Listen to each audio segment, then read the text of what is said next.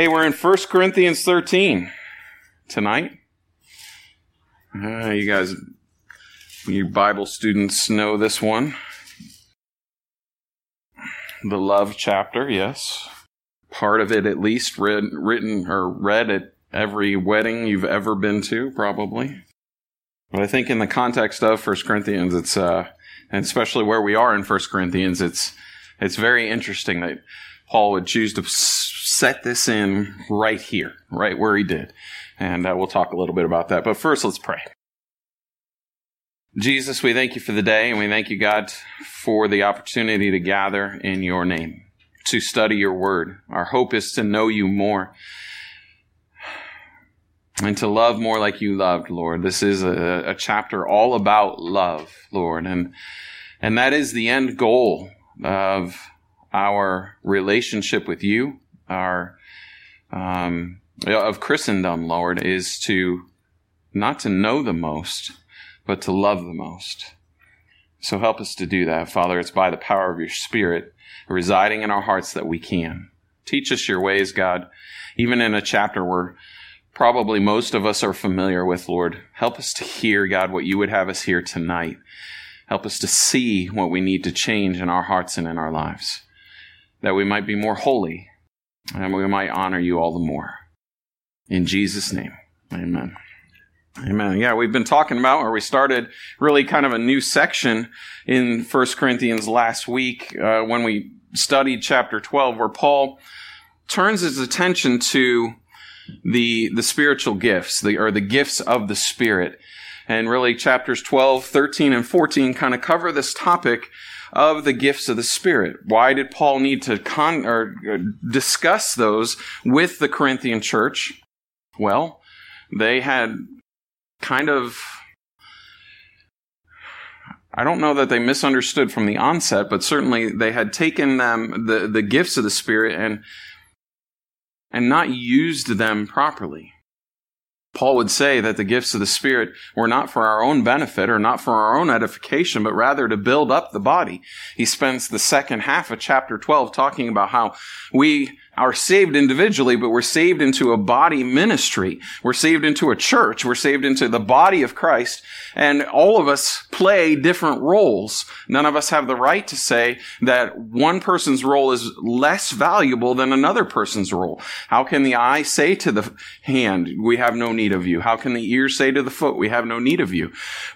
All positions in Christ, in the body of Christ, are valuable. And the idea behind Paul's correction, as he teaches again on the spiritual gifts, is to say, you guys have become me-centric in your use of these gifts. It's all about what gift do I have? Is my gift better than your gift? And do I do it better? And it had become me-centered. And Paul's saying, no. Your gifts are intended for the purpose of benefiting others. And God gives those gifts in order to be a benefit to the body of Christ. At the end of the chapter, he says, desire those gifts. Desire the best gifts, he even would say. What are the best gifts? That depends on what your need is. I mean, if I'm sick, then the best gift to me is somebody that's got the gift of healing, right? If I'm wondering what to do, then I'm looking for somebody with a word of wisdom as to how to speak and give me direction in my life. And so what the best gifts are kind of depends on what the situation is. But he does say, seek the best gifts. And then at the very end of the chapter, he says, but, and really it's kind of the intro to chapter 13, I'll show you a more excellent way. There's even a greater thing than all these gifts that I've listed, as Paul is saying. And I don't want us to think, and we shouldn't think, that Paul is giving us an option here to say, either you choose the gifts of chapter 12, or you choose what is in chapter 13, love. It's not an either or type thing, but rather an and type thing, where we have the gifts of the Spirit, and we have love. And that's how the gifts are then properly used, is through the channel of love. Looking at verse 1, 1 Corinthians chapter 13. You with me? We ready? He says, though I speak with the tongues of men and of angels, but have not love, I have become sounding brass or a clanging cymbal. Does that sound good? Sounding brass or clanging cymbals. Is that pleasing to the ear? No. I stand right behind or right in front of the drum set. There are times when our drummers do the whole clanging cymbal thing over and over, and it starts to jar you a little bit. There used to be a commercial. I was trying to remember what it was for. I think it's for like cold medicine or something. This was years and years ago, and there was this petite little marching band girl playing the clarinet. And as she's playing, she's got a head cold, and they're talking about her head cold. And behind her, the whole time of the commercial is the cymbal guy. And, and you see her head throbbing and take NyQuil and you all feel better. I'm not sure what the product was, but that's the idea. It's that, are you kidding? Are you going to do that again? Yes, you're going to play that clanging cymbal one more time. Okay, that's not a good thing, or a sounding brass. It's harsh. It's annoying. And that's not the way that we're to act, speaking with tongues of men or angels, but having not love. Paul likes his little lists. I don't know if you studied Paul enough to catch that, but almost all of his epistles contain some sort of list at some point. Do this, don't do that. Come close to this, stay away from that. This is what the fruit is. This is what, and he gives us shopping lists. And then over in Galatians chapter 5, he gives us a list, and many kind of think of it as a list, but it's really not. It's more of a definition. He would say that the fruit of the Spirit is love. And you guys know the rest, right? The fruit of the Spirit is love, joy, peace, patience, kindness, goodness, meekness, gentleness, faithfulness, self-control, whatever the order is. So we understand what Paul is saying in that list, or if we look at it that way, is not that the fruit of the Spirit are all those things. Rather, the fruit of the Spirit is love. It doesn't say the fruits of the Spirit are. It says the fruit of the Spirit is. The fruit of the Spirit is love. Love is acted out as joy, peace, patience, kindness, so on and so on. And that's how love is acted out. And so the list of that in Galatians 5 is more defining what love is. The fruit of the Spirit is what we need to pursue. It's what we need to chase after. It's that evidence that the Spirit is in our lives. The evidence that the Spirit is in our lives is love. Okay? Let me say that again. The evidence of the Spirit in our lives is love. The fruit of the Spirit is love, not spiritual gifts. Having spiritual gifts isn't the evidence of the Spirit in our lives. Love is. So we should pursue love. If the gifts are used outside of love, they're not profitable for the body. That's Paul's point as he drops this in the middle of chapters 12 and 14. And in fact, if you think about it, if the gifts are used without love, they're actually dangerous. They would be harmful or potentially harmful. And so we need to make sure that we act, or that we live according to the fruit of the Spirit, which is love. We don't want to be brash or symbolish. Yes, I made that up. He speaks of the tongues of men and of angels. And we're going to talk more about tongues next week. It is always an interesting topic. People, denominations fall on different sides of that. But here he says the tongues of men and of angels. What is he speaking of? Well, the gift of tongues can be manifest in two different ways. One would be what we see at Pentecost in the book of Acts, when the Holy Spirit comes and the group of people that the Holy Spirit falls on suddenly starts speaking in other men's languages. You recall that from the beginning of the book of Acts. They say, aren't these men all Galileans, but yet we understand them in our own tongue. These men weren't trained in the tongues of other languages. The Holy Spirit enabled them to speak the languages of other men.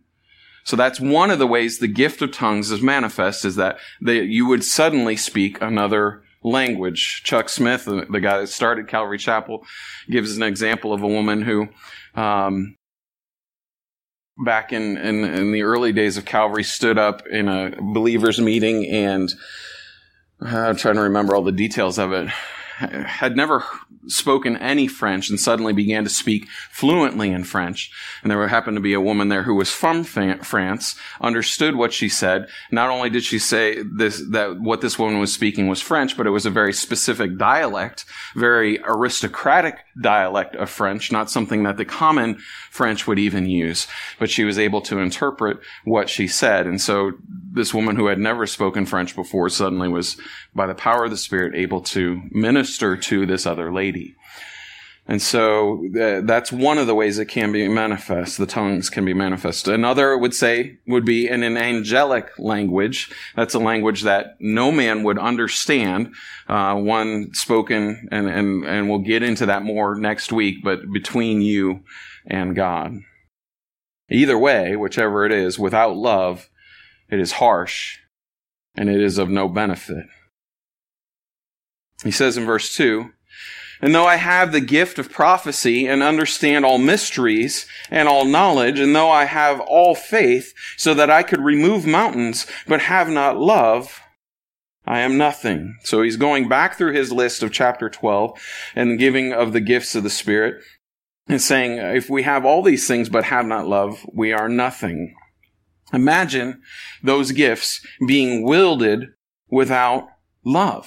Imagine prophecy, knowing or knowledge or moving mountains without love. You could pick up the mountain that's in your path and set it right in somebody else's path. I mean, it would not be to the benefit of the body. And it says in verse 13, verse 3 rather, and though I bestow all my good to feed the poor, and though I give my body to be burned, but have not love, it profits me nothing. So even sacrifice, right? Bestowing all my goods to feed the poor, having my body to be burned, sacrifice of myself is of no benefit if it is done without the fruit of the Spirit. Giving to the poor or sacrificing ourselves to be burned, it would say, giving ourselves sacrificially is of no benefit if it's not done with the fruit of the Spirit, which of course is love. In the King James, I don't know if some of you still read that. Each time we say love in this chapter, the King James would translate it as charity. And still the same Greek root word. The reason the King James translated it into charity is because the King James was translated from the Latin Vulgate. The word that was used in the Latin Vulgate was charitas, which we get charity from.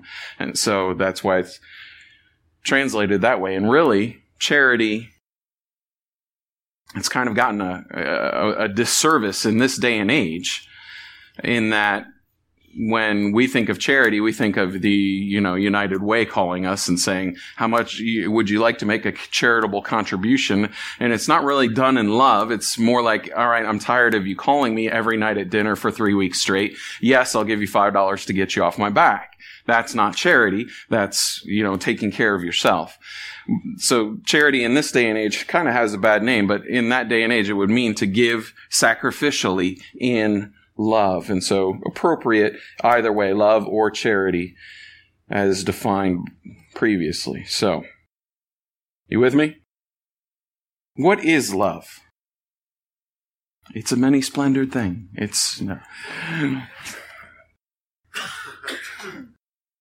Everybody talks about it. What is it?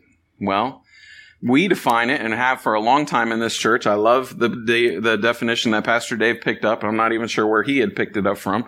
But simply put, love is being others-centered. It's caring more about somebody else than you care about yourself. Now, what's interesting is we use the same word, love, to mean many different things, don't we?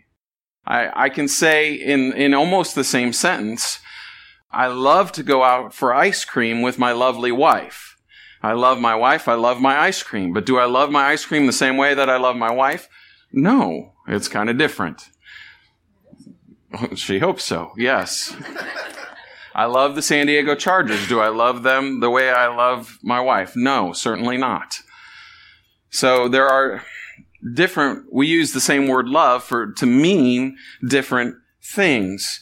In the original language, in the Greek, they actually had different words to mean different things.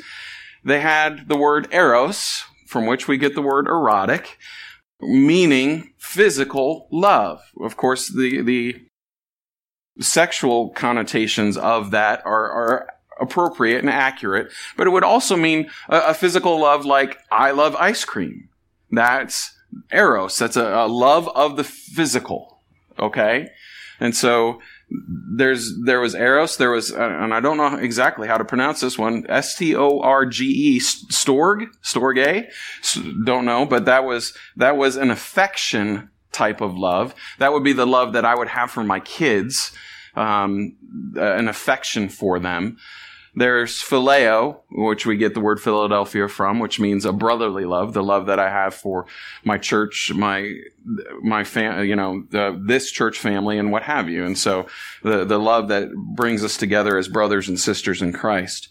But what's interesting, as they were writing the New Testament, they felt as though that none of these words were quite appropriate for the love that is spoken of in the New Testament.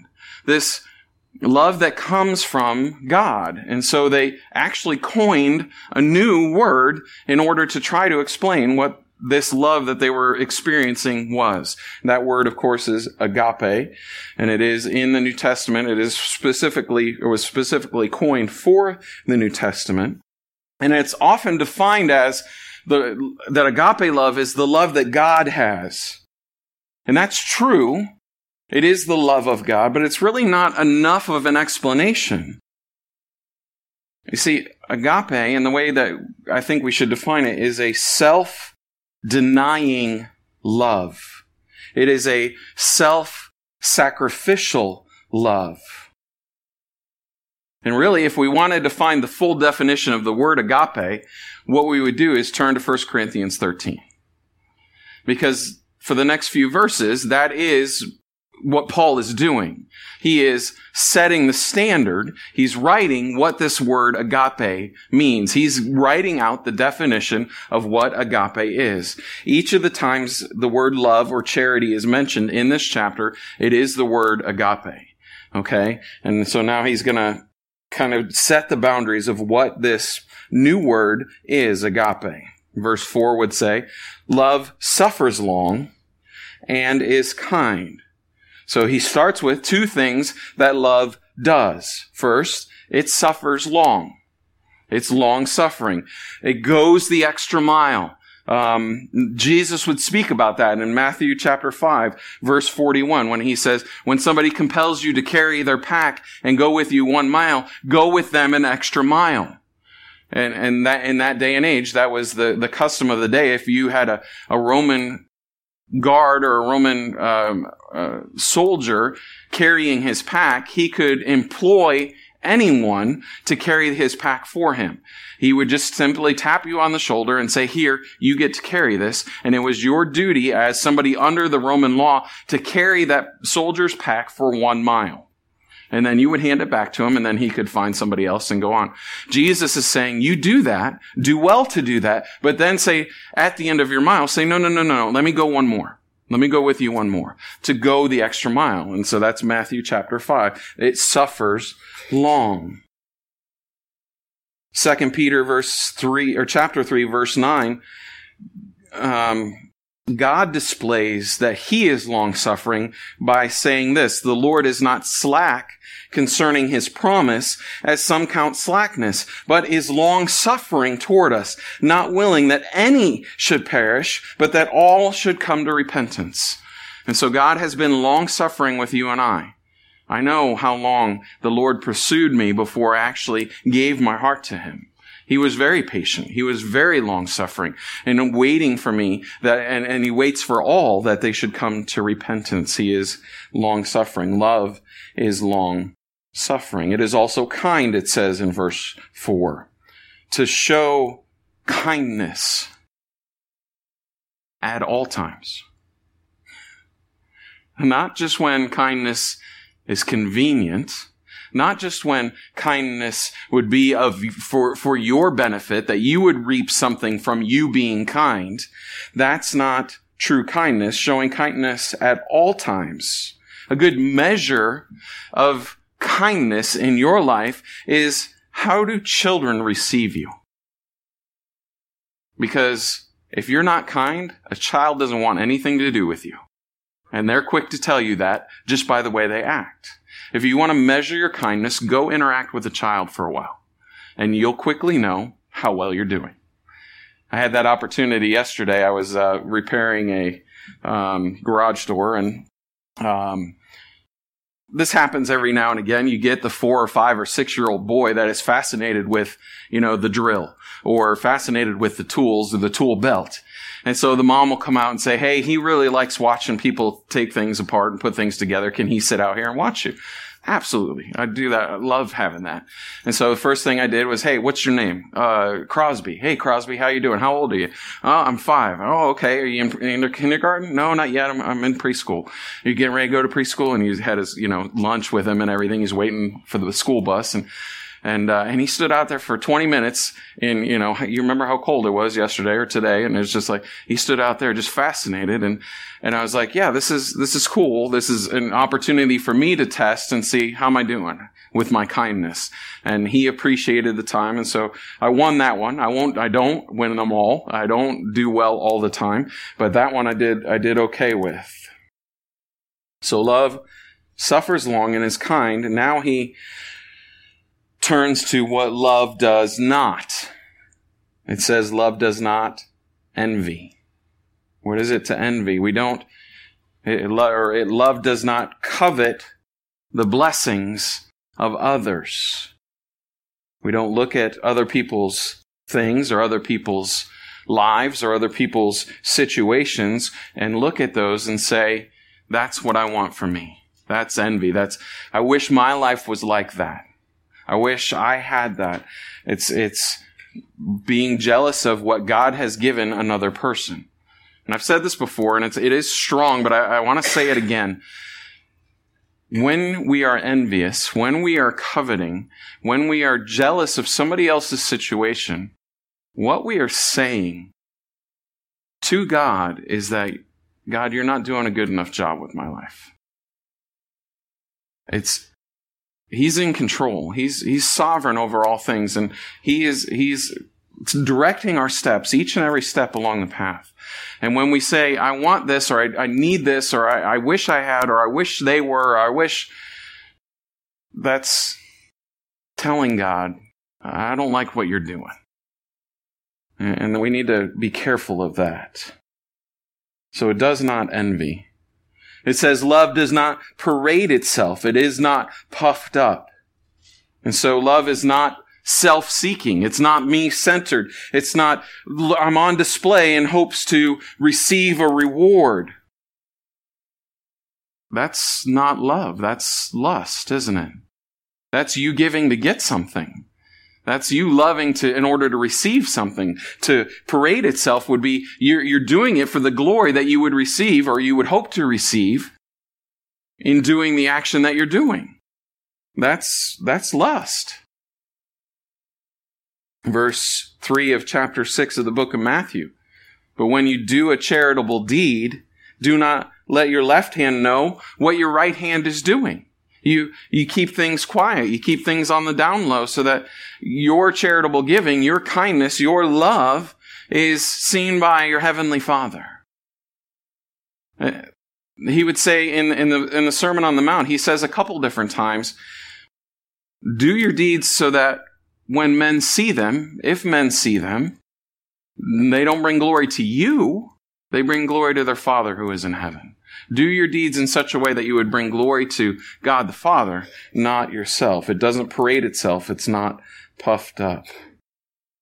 Verse 5 would say, love does not behave rudely. We all do that now and again, don't we? I'm really tired and it's been a long day and you're on my nerves and you are like a cymbal.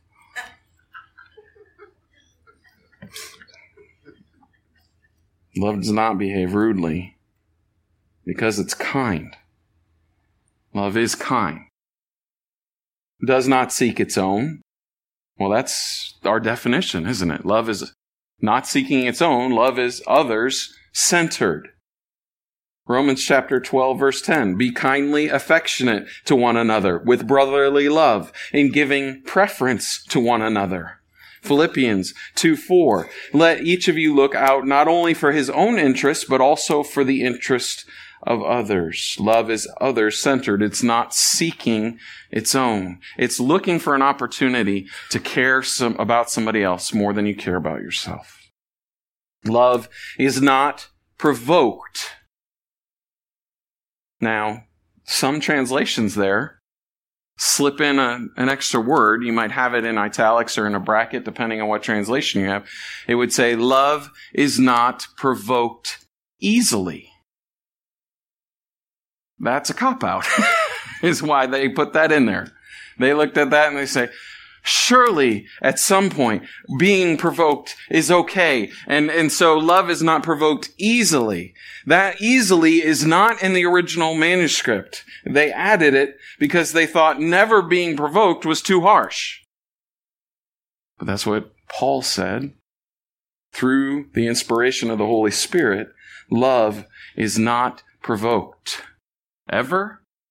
No, never. Never. Love thinks no evil. What's that mean? What he's saying is love does not store up or keep in memory how many times you've been wronged or we've been wronged. It's not a record count of I'm storing up how many times evil has been rendered against me. Peter would say to Jesus, thinking that he had it going on. Hey, Jesus, I know that I need to forgive my brother if he sins against me up to 7 times. What do you think of that? Not how cool am I that I would forgive my brother 7 times? Strutting Peter is. Jesus says, no, Peter. 70 times, 7 times is how many times? And that's just a way of saying without count.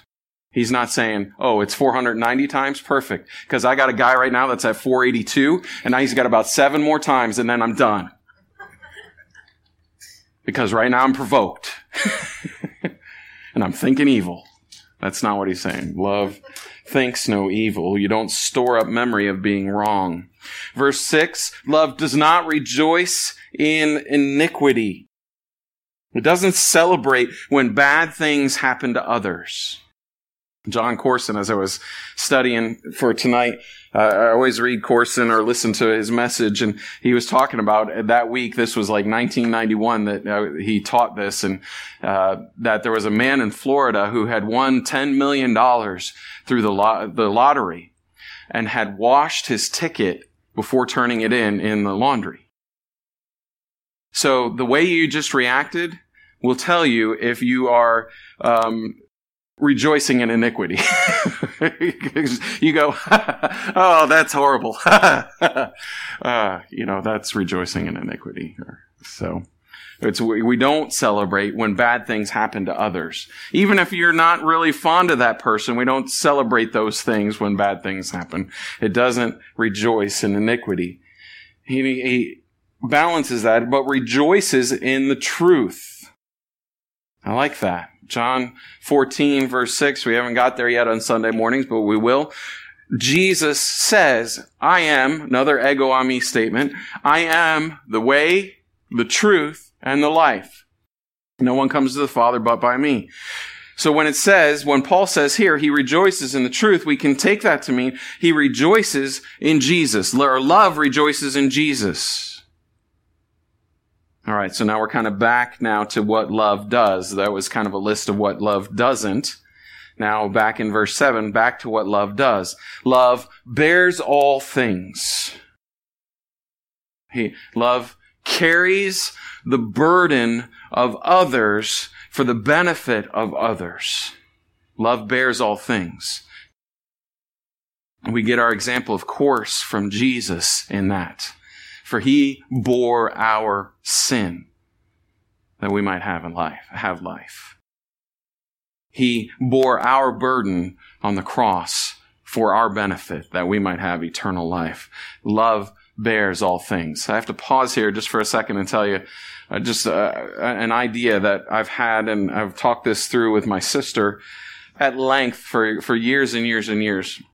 She loves 1 Corinthians 13. It's probably her favorite chapter.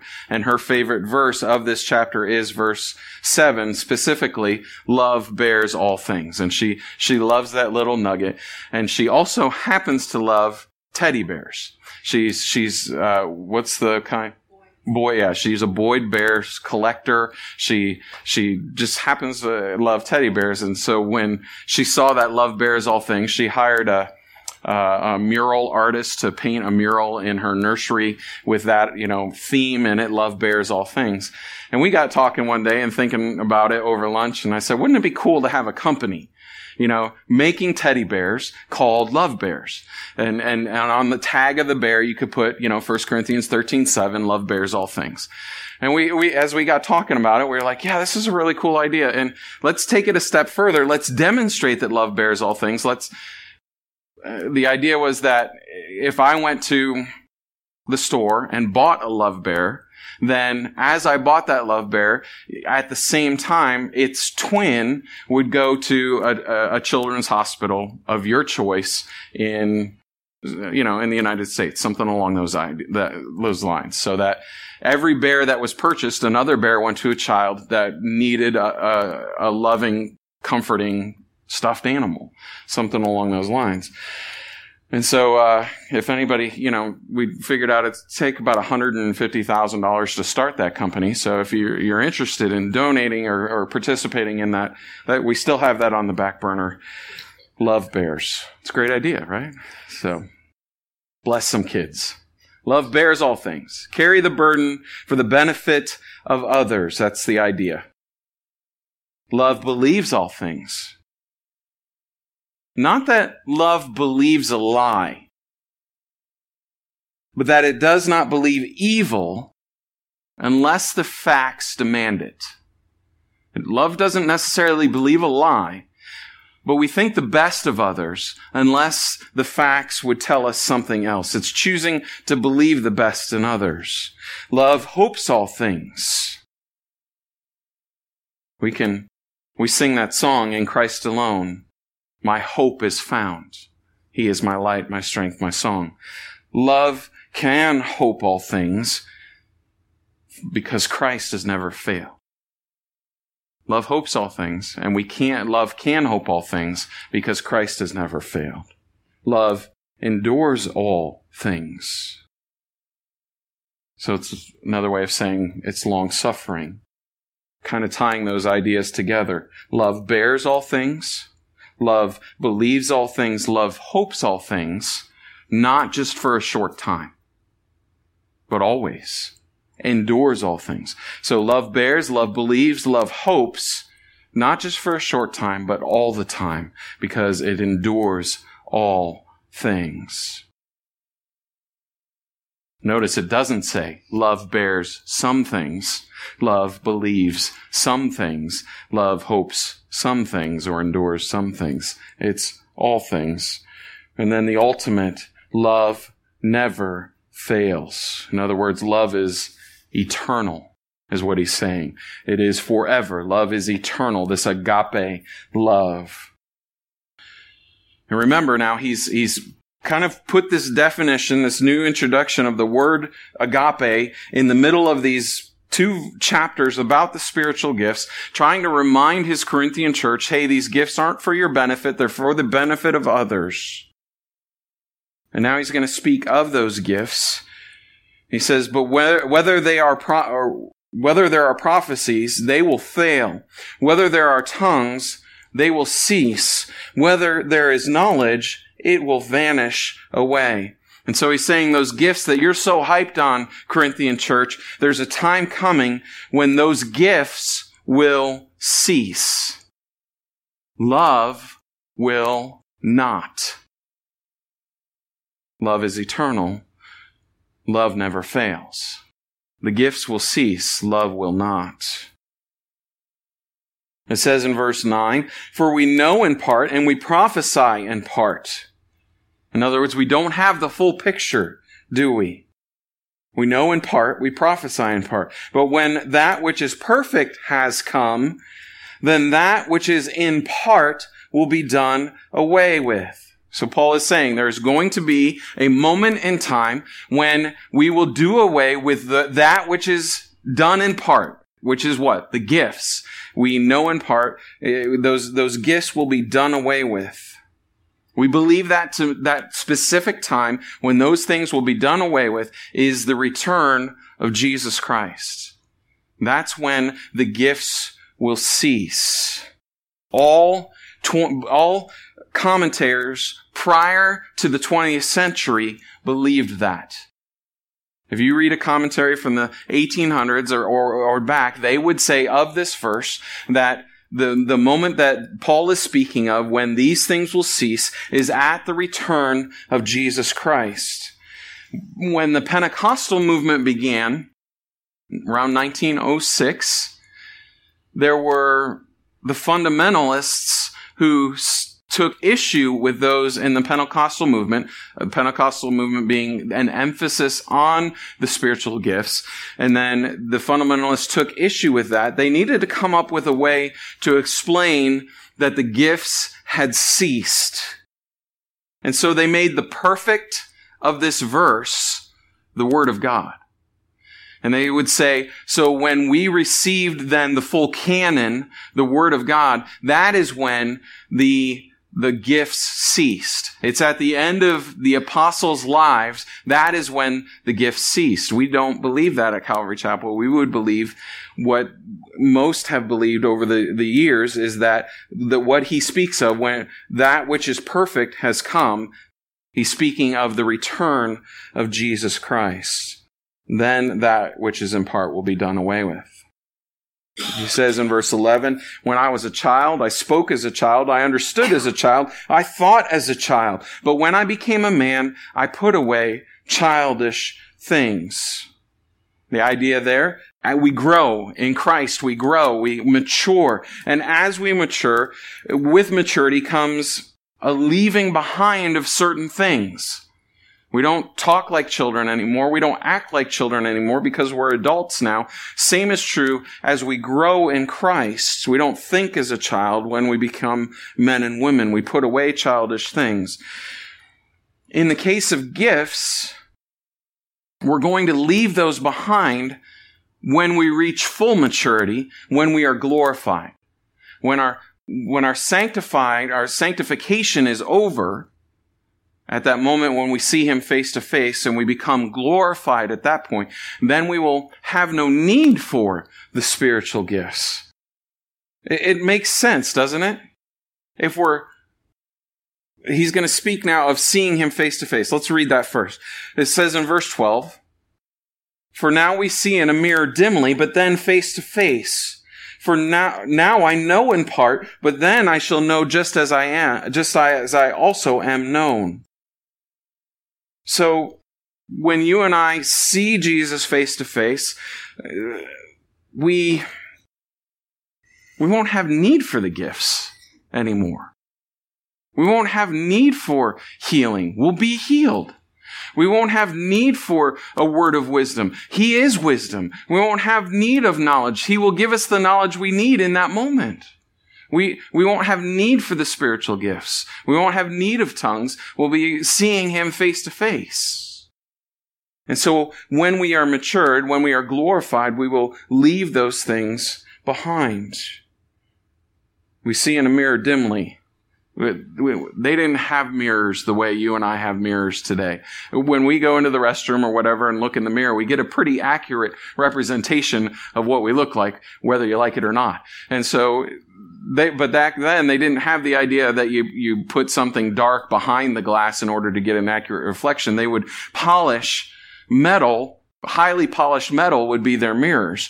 And you can't get metal perfectly straight, and so there would be distortions. And that's what he's saying. You see now in a mirror dimly. It's not a fully accurate representation of what you look like. But then we'll see face to face. We'll put those gifts behind. And then finishing out the chapter, verse 13.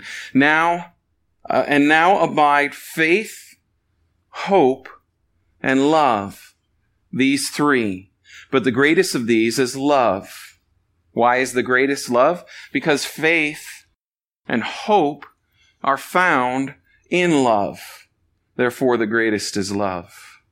We find our faith, we find our hope in the love, that agape love of Jesus. And so Paul is saying, like he said at the end of chapter 12, let me show you a more excellent way. What is that more excellent way? That is agape love. It's other-centered love. It's sacrificial love. It's love that's kind. It's love that's just going through the list again.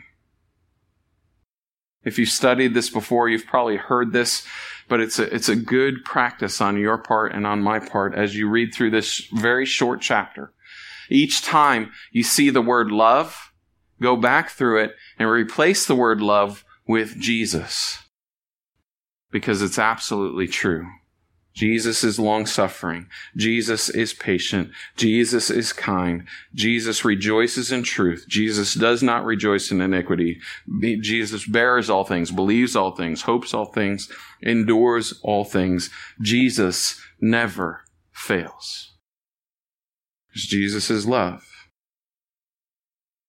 The other thing you can do too, just to kind of see where you're at, is put your name in there. Khris is kind. Depends on the day. Khris is not provoked. No, Khris usually is provoked. Khris endures all things. Khris endures very little. Khris fails on a regular basis. But that doesn't mean Khris or you stops trying, because his grace is ever sufficient.